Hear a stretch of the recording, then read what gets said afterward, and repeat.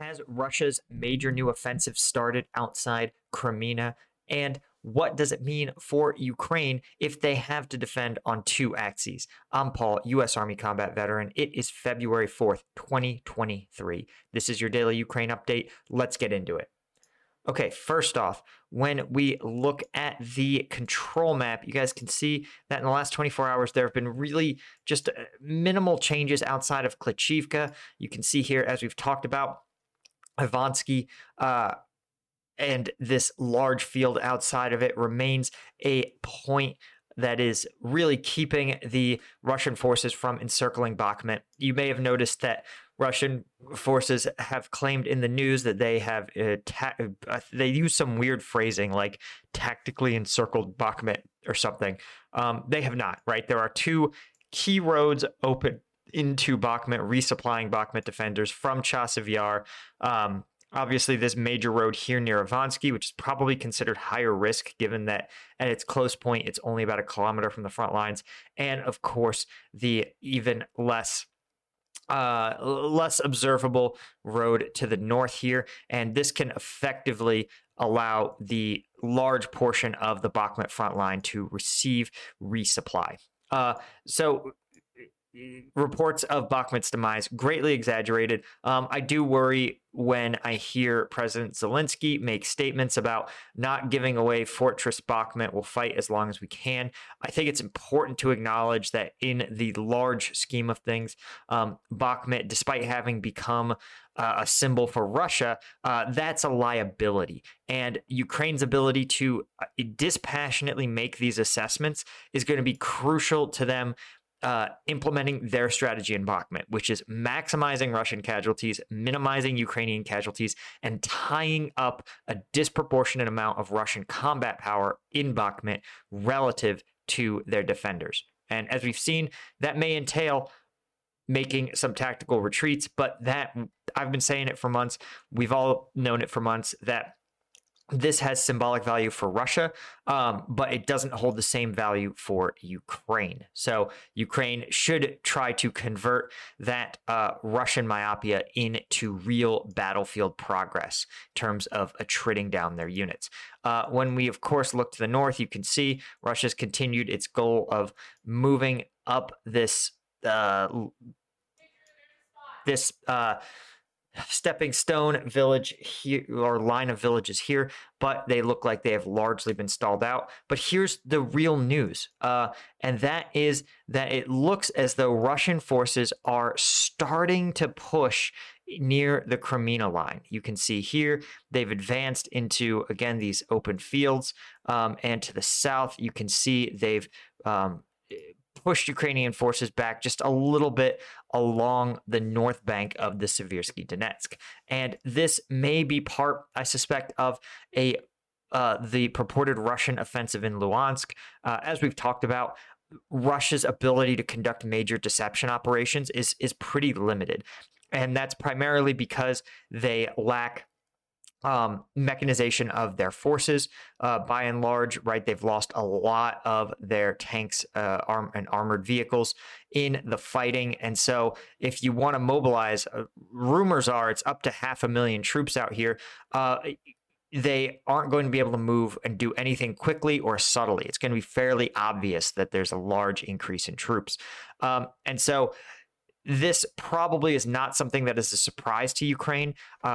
In all likelihood, they've probably known for a while that this is coming. This and preparing for this may actually have been part of the reason combat power was diverted away from Soledar and Bakhmut.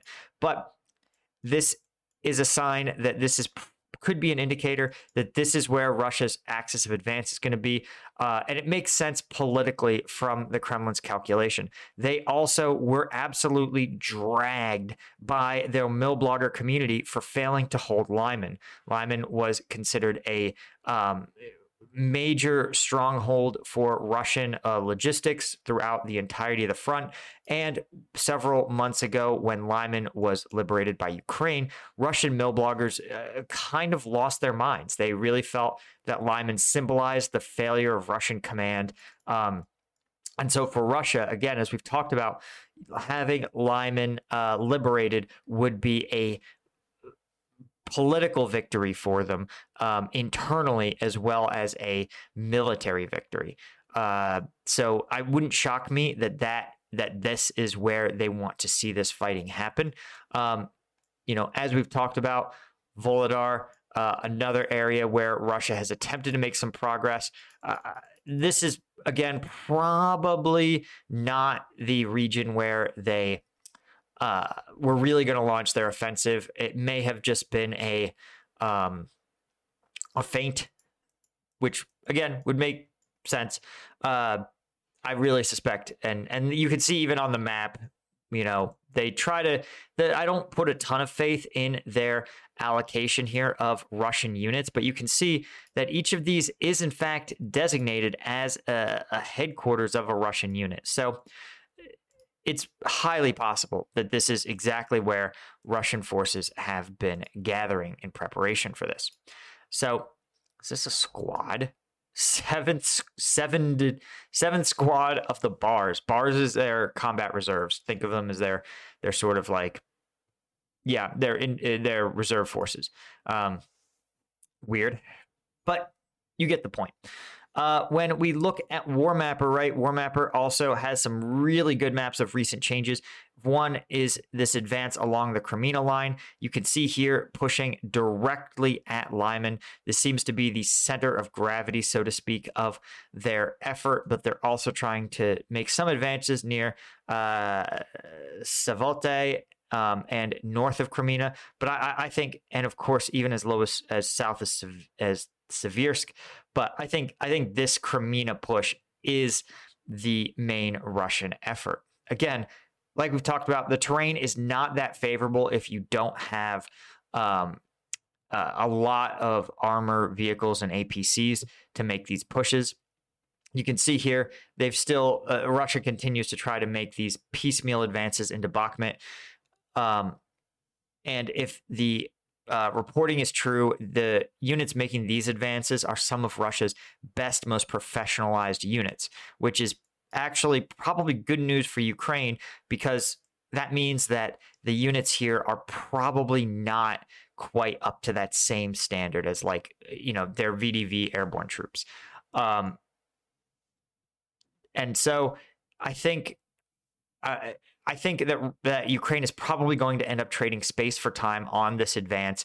You can see here that to reach Lyman, they would have to basically go down a number of these roadways with no cover, no concealment. And I really suspect they're also going to be canalized, especially if they use mechanized forces. They're going to have to pass between this reservoir here and this forested area here. They're going to be stuck going through here. And I kind of suspect this area is probably like some sort of trap. You can also see it's a small river, which may or may not be frozen right now. And so this in particular, I really think if I was Ukraine, I would expect a fighting retreat, slow the enemy's advance, but then really just turn this into an absolute shooting gallery. That's what I would do. Anyway, guys, that's all I had for you. Of course, thank you so much to the patrons of Patreon. Last video, we took a look at the viral video from Civdiv taking on the Russian Spetsnaz forces. It really, despite being demonetized and not pushed by the algorithm at all, it still has almost 1 million views. And you should definitely check it out. Link to the Patreons in the description. And thanks again to my Lieutenant tier patrons, and I'll see you guys in the next one.